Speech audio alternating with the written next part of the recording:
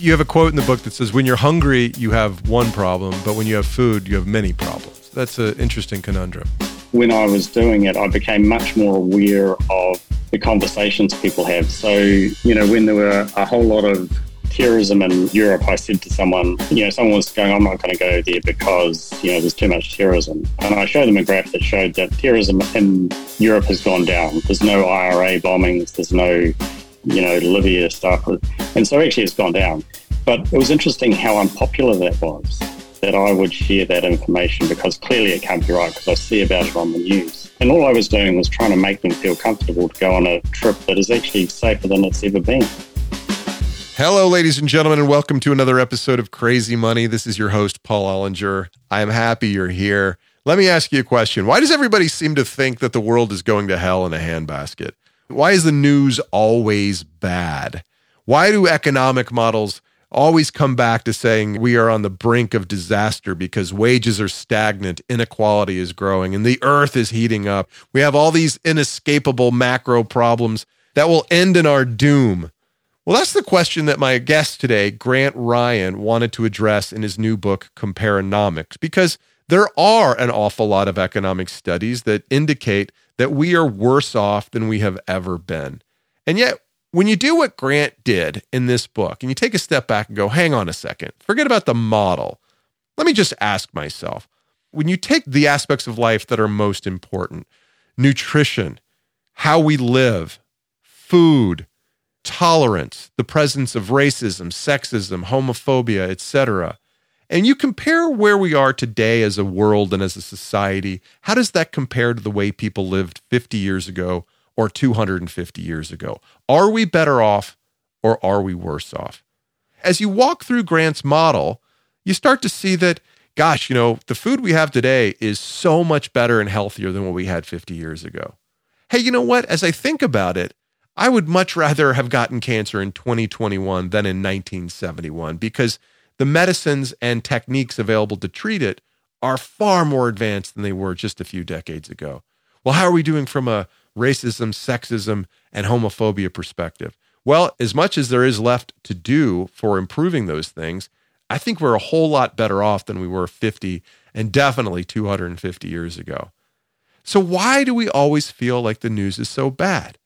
Well, Grant dives into this in Comparonomics, and he shares a lot of the biases that we walk around with as human beings that tend to make us look for and find the negative, or tend to have the negative find us, and how in our world that is powered by social media, how we tend to share things that are more negative than not.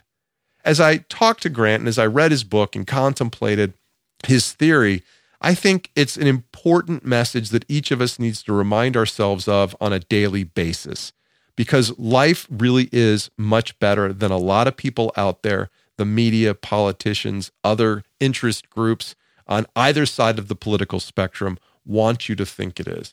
And you will be happier when you stop worrying about crap that doesn't matter and you start thinking about what is good in life as opposed to what is broken. Not that there isn't a lot to fix. I hope you enjoy this conversation with Grant Ryan. You can see a link to his book, Comparonomics, in the show notes. I hope you'll take a few minutes today to contemplate what his message means for you. This is Grant Ryan. Grant Ryan, welcome to Crazy Money. Thanks for having me. Grant, you've just published a book called Comparonomics. What is Comparonomics and why did you write it?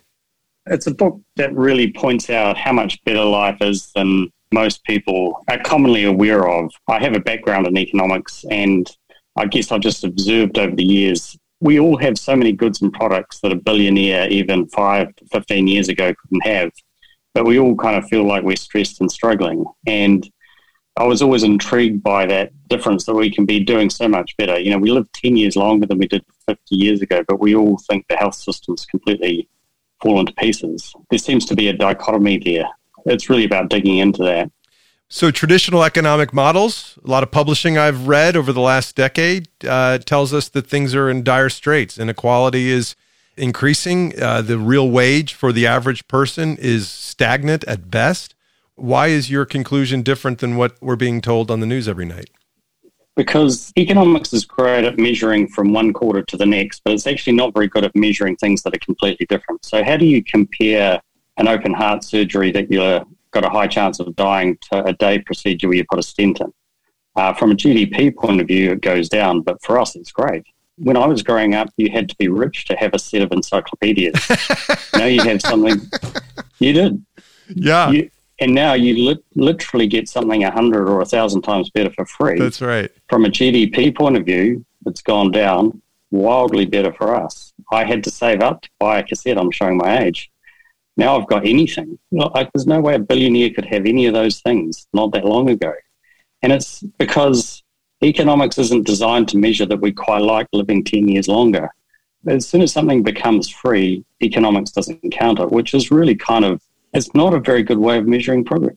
So, I kind of think that if we spend time on it, that's a measure of degree of importance as well. So the fact that we, still like listening to music, even though it's relatively inexpensive, doesn't mean that that's less important. And so it is a bit of a challenge to people to say, if you look at the details of why economics doesn't measure it, it gets boring very quickly.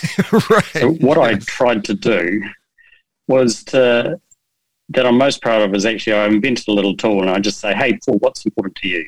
And you might say, from an economic point of view, well, it's my housing and it's my entertainment and my health and what have you. And then I walk you through a little thing and I say, well, how does it compare to, say, the golden age of the 1970s when we were growing at 4 to 6%? And you go, well, health, that was pretty shitty. We would live nearly 10 years less. If you got leukemia, you typically died. Now you typically live. That's actually quite good. So you go, well, that's way better, even though from an economics point of view, it's about the same, about a shuffling around. And so when people say real wages haven't changed, it doesn't mean that life hasn't got dramatically better. It's just economics doesn't measure it very well.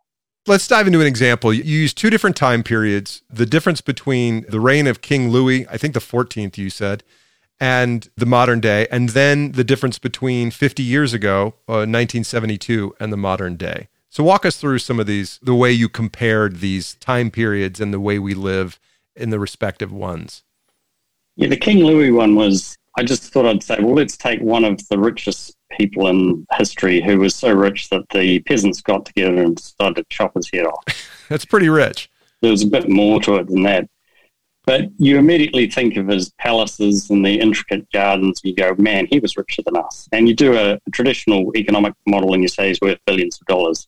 But then you say that intricate garden was designed as the ultimate luxury place to defecate because they didn't have flush toilets.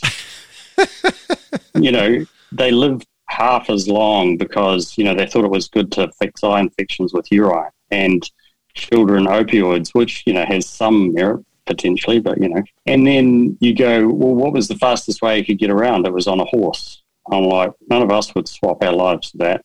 What was his best sort of entertainment? If you look at what we've got, we wouldn't, the thought of it just is kind of cool, but, if we want to communicate, there's just so many things you walk through and you go, man, and you go, well, at least he had great food. And you go, well, it took hundreds of people to prepare it, and they didn't know washing your hands was a good idea. So it would be illegal to serve food that way these days because of sanitation reasons. And if King Louis walked into a modern supermarket, he'd be blown away. All the out-of-season vegetables and all the craft beer and all sorts of wonderful things we have now. So the point of that example was just to say, oh, heck, one of the richest people in the world, I actually wouldn't want to swap my life with him if I look at all the things I actually care about now. And then you go, but hang on, he's worth billions of dollars, and that doesn't really make much sense.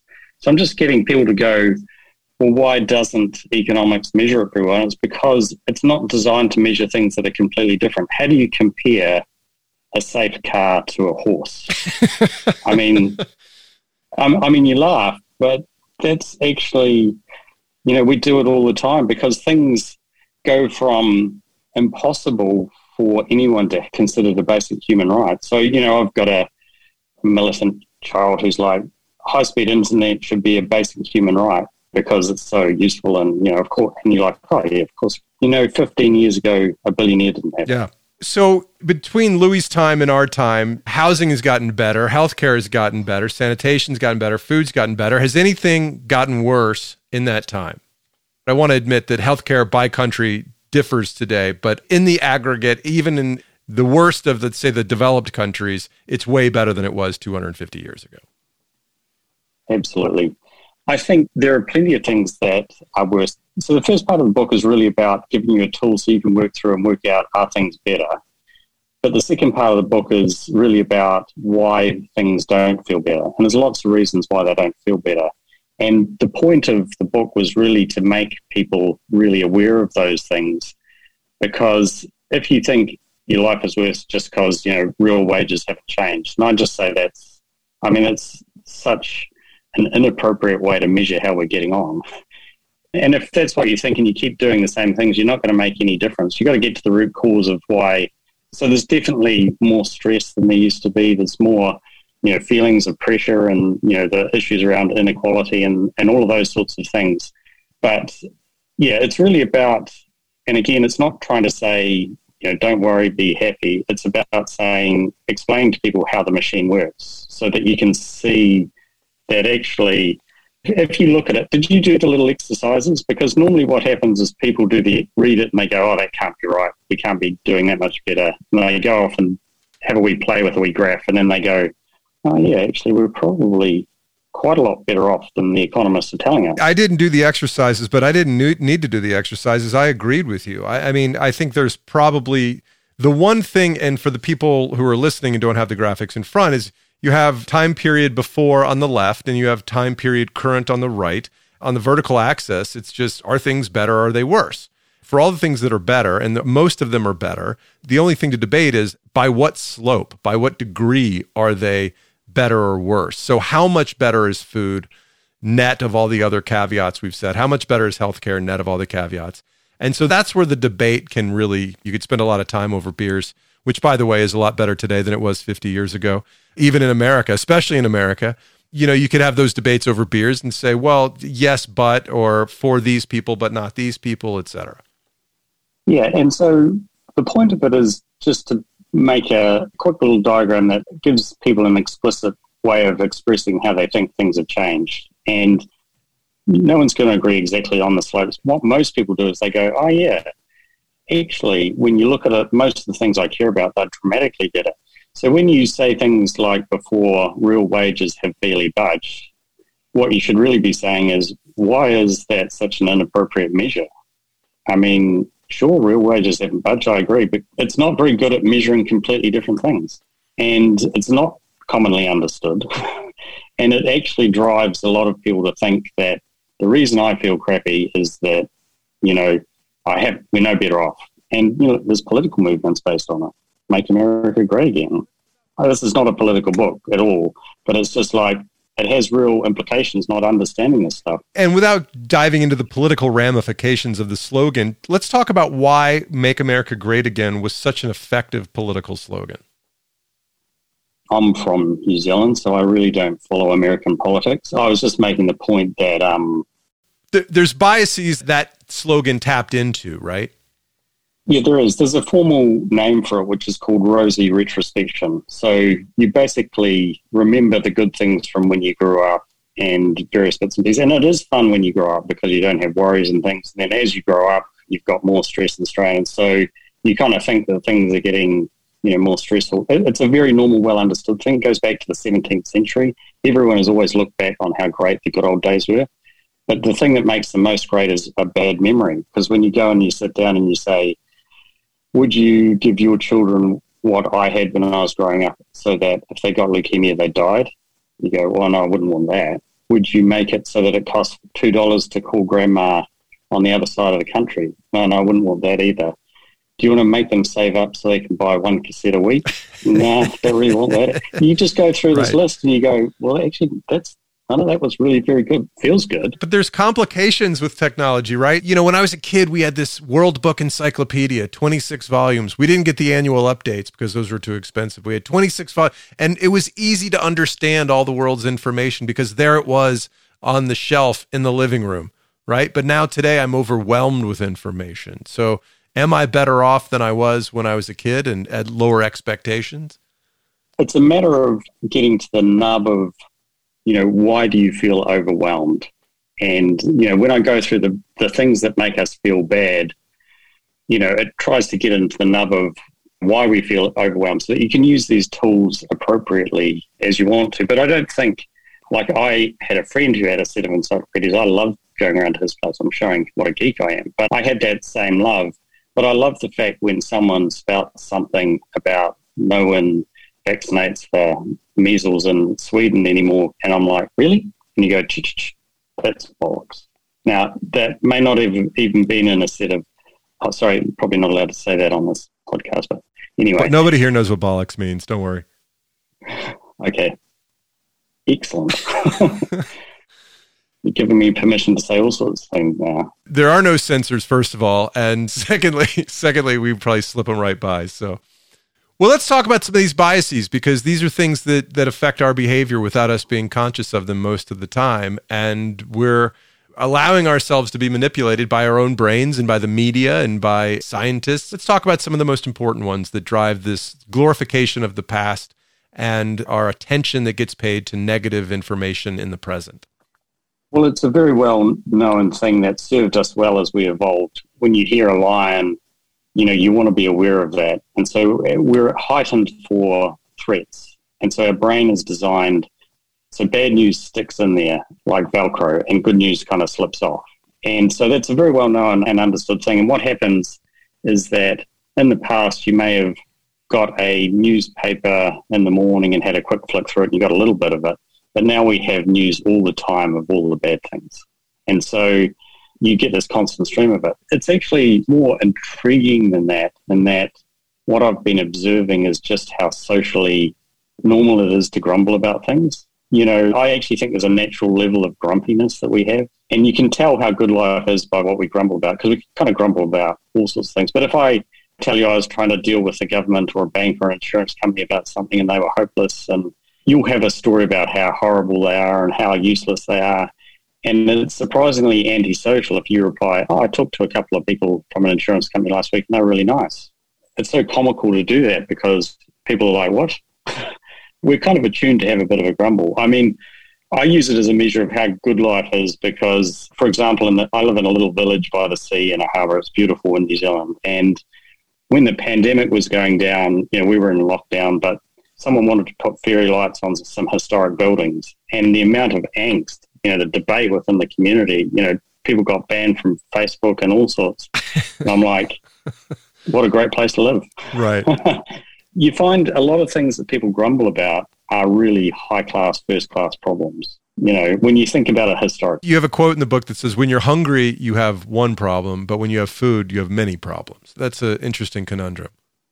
One of the things when I was doing it, I became much more aware of the conversations people have. So, when there were a whole lot of terrorism in Europe, I said to someone, someone was going, I'm not going to go there because, there's too much terrorism. And I showed them a graph that showed that terrorism in Europe has gone down. There's no IRA bombings. There's no, Libya stuff. And so actually it's gone down.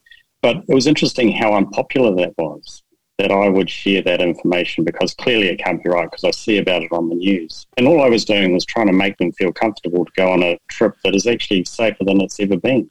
So what are the benefits of thinking about things as they are as opposed to believing whatever studies come across the transom? Well, it gives you a more realistic understanding of life, and it actually makes you realize that doing the same old things isn't going to fix it because you don't actually understand why you're feeling the way you're feeling. The other one that makes a big difference is, the social media. So it's been well known for a long time that comparison is the theft of joy. You can't help it when you see one of your peers has suddenly got something and you feel a pang. It's a normal thing, and we all kind of know that. But what social media has done is it's amplified it. So you can now see a lot more people, and you see just the polished version of their lives. If you spend time on that, you can't help but feel like, man, I'm doing pretty shit. I can't be very good. And so it's kind of taken a very normal thing that we've kind of evolved with, made it dramatically harder. In fact, you've got some of the best minds in the Valley have basically designed tools to manipulate your amygdala to give you these little dopamine hits. It's incredibly addictive, and there's plenty of good with it as well. But unless you understand some of those things, there's many, many studies that show if you spend your time on the social media, you feel worse. And we actually know why that is, but most people don't know why. And it's kind of important that you do, because when you do, you become a lot less immune to it. Will you share the story of the monkey and the cucumber, please? Yeah, so this is an experiment where there's monkeys in each cage, and they're both given cucumber, they're both happy, and then suddenly one monkey is given grapes and the other one isn't, and the other monkey gets visibly upset and throws the cucumber at the research. I love that story. It's come up before, but it's so perfect. It is so perfect. So we have this innate want to do better than our neighbours, and as you know, when you get to the end of the book, that's kind of part of the thing that kind of pops up around. You've talked about it with a lot of your guests around. It's actually an unwinnable game for us to all be at the top of the pyramid, in terms of status. And when you realise that, you're like, maybe we really need to think about, well, how can we make it more viable for everyone to actually, participate and not feel as bad depending on what your status is, because it's not a winnable game for everybody. As your previous guests have said, there's a lot of luck involved, and the idea that it's all based on skill. So anyway, you talk about meritocracy, and that letting go of the meritocracy, of belief in meritocracy, is one of the keys for seeing the world as it should be as opposed to the way it is. And the theory there is that, well, people are born on third base and think they've hit a triple, right? That luck and genetics play a much bigger role in and we talked about this with Robert Frank, the Cornell professor who was on a few months ago, that luck and genetics play a much bigger role in the outcome. That the number one determinant of where we end up economically in Western societies is who our parents are, not how hard we work. But people of the same genetics, my brother and I could be given the same opportunity to score on a test, and one of us could go out drinking and the other one could stay up all night and studying. Who's going to do better on that test? And is meritocracy a legitimate portion of outcomes that we should put in perspective but not dismiss completely? I completely agree that, it takes work and skill, but then it takes luck as well. And the reason it's important is that if you think back to the old days of class society where you were born into the aristocracy or you were born to be in service, everyone knew it was luck. You happened to be born into the right family and you thought you were better, kind of, and it was unlucky you were born down there. But at the moment, what we have is, if you're at the top, you're there not because of luck, but because I'm so awesome. It gives a tone that is like even worse than, the luck of being born into the right family. But even worse at the bottom is the people are not there just because they were unlucky to be born there, but I'm there because I'm useless. And we actually know that that's not necessarily always the case. Well, it's not the case a lot of the time. The story I like to tell is that if you need brain surgery, sure, you need a brain surgeon and we might bow down to him, but you need someone to clean the theatre and you need someone to run the cafe and even do the parking tickets. And why do we make it so hard for those people to feel, a valued part of society? It seems weird. We need them all. We'll have robots for that very soon, so don't worry about that. We'll just replace them completely. Why would we want everybody to work reasonably hard to get the rewards that are available? Not that the rewards are equal, but shouldn't we be encouraging people to work at some optimal level of effort? Yeah, I think we should. And, well, what I'm really saying with the views around status is that I make a comparison to, racism and sexism. Years ago, it's a very normal thing to not be racist now. It was kind of common. And same with sexism. And homophobia. So these are the things that have gotten clearly better just in the last 50 years, right? Racism, sexism, and homophobia. And homophobia in the last 20 years, really. And it's got a long way to go, but the differences are dramatic. What I'm kind of making an analogy towards is that why do we have statuses? Why do we bow down to people who've got more money than us and look down on people that don't? When you realise there's an element of luck involved as well, which there is, no one can really debate that when you look at the research. Why is it okay to treat people that have to do a job that you wouldn't want to do worse than... So it's kind of like I call it the last great ism, because it's the last thing where we're all collectively allowed to treat people differently based on something that is, a lot of it is quite arbitrary. And when you look at it like that, it's actually quite refreshing, because I don't bow down to anyone. I've met all sorts of interesting, wildly rich people and don't really care. And ditto, a lot of my friends are people that are not very wealthy at all. That's one of the joys of living in a little town, is that everyone goes to the same school, everyone mingles with everyone. You can't afford to have these layers of social hierarchies. Whereas when I lived in a bigger town, I wasn't even aware, but I only hung out with people that we'd all done quite well. We're all relatively wealthy. And it is kind of interesting. And then I'm very heightened when you go out for a meal and someone's just rude to the waitstaff. That just winds me up even more. I'm like, there's a lot of luck involved that we're not on the other side of that. And they're just humans getting by. There's no need to be a dick about it. So, you do spend the last section of the book talking about statusism. So status as a punitive bias that we walk around with consciously or unconsciously that is similar to racism, sexism, treating people differently based on some attribute of their humanity that is not of their choosing, for the most part. And what are the benefits besides just small town collegiality that if we minimize statusism, what would accrue to humankind that we currently don't have?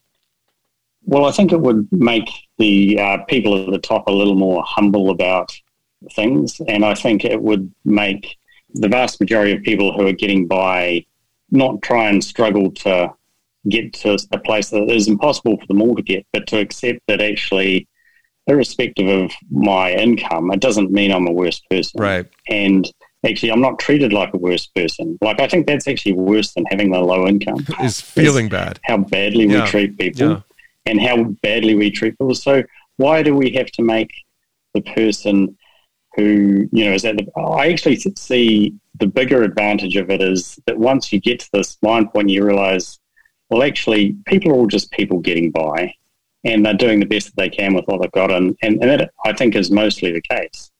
And that you shouldn't necessarily treat people, worse or better based on their status.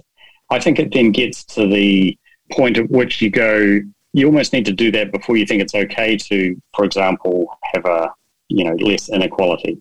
I don't want the person who's responsible for my brain surgery to struggle so badly that they're thinking about what they're going to do when they're cleaning or something. Why can't they have a decent life as well? Why do we make it so hard? Because at the moment we do. We make it really hard. And if you've ever been poor, it's not much fun. I've been poor for a brief period of time, and it isn't fun at all. For a couple of years, it was a drag. I felt powerless. And every day I would wake up and I would start thinking about money before I brush my teeth. There's studies that say when you're poor, you lose about 10 IQ points, depending on, how it works. It actually makes people less able to function. It's a crippling thing. So do you think that's a realistic goal? I mean, aren't we social animals for whom hierarchy is a natural way of organizing ourselves? Yes, we are. And I would say it's exactly the same. We're universally homophobic, racist, and sexist. Not me. No, sir. Not me? Okay. Well, I was saying as a society... We've all evolved a lot in the last few decades. But what I think is quite interesting is how quickly it's kind of changed. Like, it's hard to believe that it was only 100 years ago that no woman in the world had to vote. And that's taken quite a long time before it happened. Where we at least acknowledge that they may be able to contribute something. And we're not there at all. And just 50 years ago, you said that women in America had to have their husband's permission to apply for a credit card? Or their fathers. Oh my gosh, that seems crazy. Yeah, can you imagine that? Kind of. But we've made this dramatic progress. With Me Too, we've got plenty of room to go. But, we've made this progress. So this is why if you don't understand the kind of progression, but I'd say we've actually made a lot of progress on racism as well, in that it doesn't take very far to go back and you watch an old movie and just realize how baked in racism was and acceptable, and now it's completely unacceptable in most of those formats. But even better, the one you mentioned around homophobia, it's changed so dramatically from people thought it was bad enough that they should be locked up, which it was when I grew up. When I said I was homophobic, it's because I was, because it was illegal, so of course. And now most people I know just don't give a damn. Right. So these things can actually change quite quickly. And I think that changing our views around status is a key to then changing a lot of the other things that then, will fall out. And it's hard to not do that. Why would I want to pay a little bit more tax if I'm the greatest and I've earned it all and those people are all losers that deserve to be down there. I mean, you kind of need to change that before you think it's okay to maybe distribute some of this, bounty that we collectively have. So now Daniel Pinker wrote a book called, I believe, Rationality Now. Is that the name of the book? For Enlightenment Now, right. He demonstrated extensive economic data, or put forth extensive economic data proving his point that things have gotten much better over decades and centuries. He was really taken to task by progressive media for trying to make that argument. On the one hand, you're making the same argument that things are better than people say they are. On the other hand, which might be labeled a more conservative argument, and you're also making the argument at the same time that status is really holding us back for the kinds of society we should have, which might be labeled a more progressive argument. Where do you fall, and are you taking heat from both sides for making these arguments that no one will be happy with in the end? Yeah, I think no one's happy unless you fit into a box. Right, right. I'm a big believer that the reason we're doing so well is because of the creative destruction of, capitalism, and has produced amazing things. But then at the same time, you can go, the reason I talk about the status is that it's, brutally unfair around how, if you take it to the limit. So I don't think you have to sit in a box. The point of this book was not to prove one. I'm actually not political at all. I kind of wrote all over the place. But the three parts of the book, the first part was to give people a tool. So rather than Steven Pinker, which I really like, giving a whole lot of data on why things are better, I wanted to give people a tool so they could work it out themselves. So it's not me telling you how things are. You work it out and then you go, okay, well, if things are better, the whole second part of the book is if things are better, why don't I feel better? And again, there's a whole lot of things that are very well understood in the literature that most people don't know about. And actually knowing about them goes a long way. And the third part of the book was to say, well, what policies are going to make us feel better? And I took things purposely from the left and the right, and I actually showed that neither actually make as much difference as you might think. In fact, they don't make a lot of difference. They don't make any difference to propensity to grumble or compare ourselves to each other, or there's a whole range of different things around that. And that's when I was as surprised as anything about that. And that's when I came up with the two new things, which is really to understand those things that make us feel bad. And I find it useful every day, pretty much. Because you're aware of those things and you catch yourself indulging in some of the biases that you mentioned? Yeah, so this afternoon when someone grumbles or something, I'm sure you'll observe it differently than you might have otherwise. And then you can still participate. And it doesn't mean, because if someone tells me a story about something and I'm like, I got a letter from the council telling me to remove noxious weeds because they're coming in from a property next door that's owned by the council. And, it's funny. You can have a kind of a grumble. You don't go into a spiral of doom about the grumbleness. And then when you understand so understanding helps. And then the other thing that just caught me when I was looking at all of these things was how many of them are about us comparing ourselves to each other, which is unwinnable. And then how do you solve that? And there's lots of people written about how pervasive statusism, and the conclusion is it's just a game you've got to play. And I'm like, well, actually, it's a game I think you can reject. I personally have rejected it for about 5 or 6 years as I've been playing and writing with these ideas, and it's remarkably freeing, I can tell you. It's interesting. I found your book because I was looking up books about comparison, because I really am fascinated about the human tendency to compare. And I find it, especially, you mentioned Richard Reeves in the book, who wrote a book called Dream Hoarders. He was an early guest on the program. And it's all about how upper middle class people look at rich people. And because the income curve is so steep at the higher levels of income, really rich people are not twice as rich as kind of rich people. They're 1,000 times as rich. And so the people that have, upper middle class incomes don't feel like they're well off, but they're actually doing very, very well. And that kind of comparison, why don't those people feel good about what they have? That's what I was looking for. And I came across Comparenomics, which utilizes that human tendency to compare to analyze kind of more macro problems.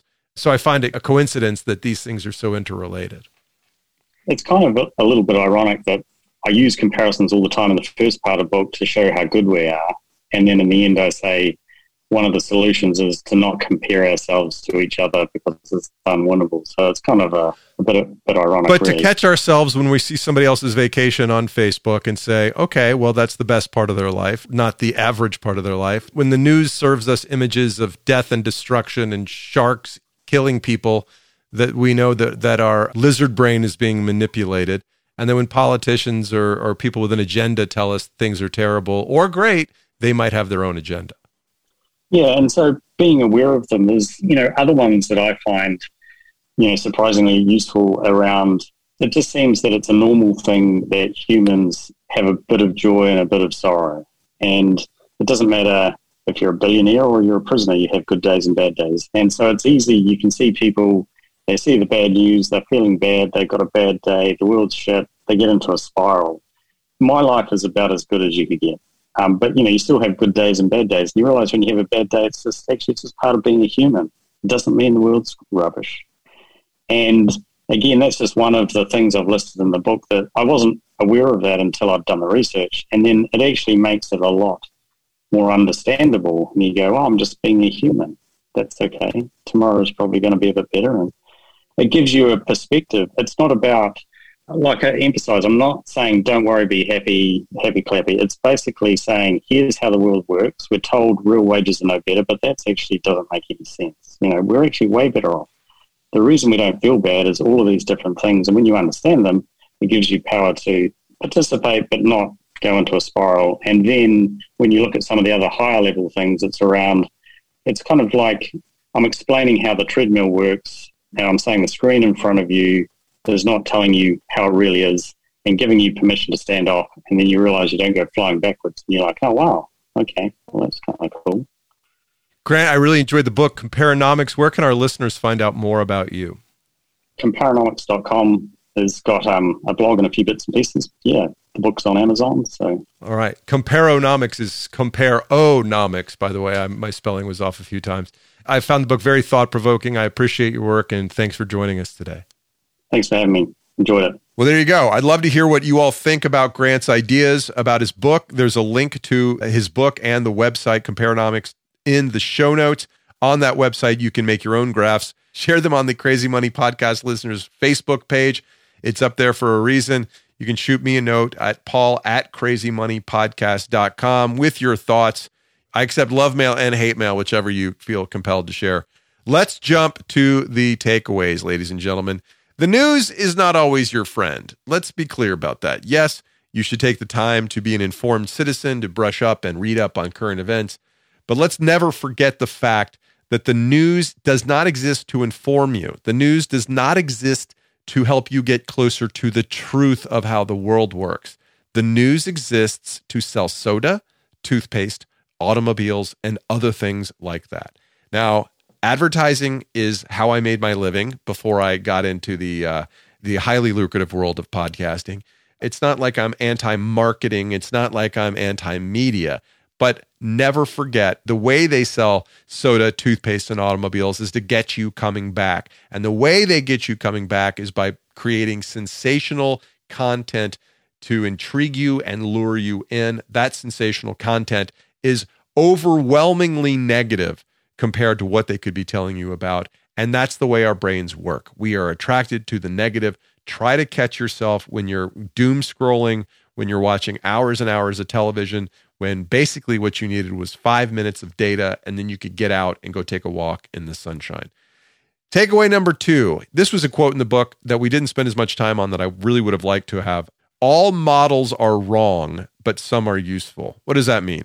Well, I think it means that we can learn from a lot of different things, and that even if we don't agree with the conclusion of certain economic models or analyses of other things in the world, that we can take a step back and say, this might offend the way I believe the world is or should be, but is there something I can take away from it? And I think the more open-minded we can be about other people's impressions of the way the world is, them seeing it through a different perspective than us, we'll be better off, and we can be more confident in our own opinions because we've considered the fact that we might be wrong. Is that a good idea? Let's think about that. Maybe I'm wrong about that. Lastly, number 3, pick your friends carefully. The more negative they are, the more negative you'll be. We don't need any one of us to be vessels of passing on negativity, of amplifying it. And, when you're out there posting on Facebook, just ease back on the outrage. And I could do that too. I know I could. Anyway, thanks for listening all the way to the end. I appreciate you being here. Next week, we'll have essays from spring break to read. And then coming back after spring break, lots of great new guests that I know you'll enjoy listening to. In the meantime, Mike Carano, make me sound smart.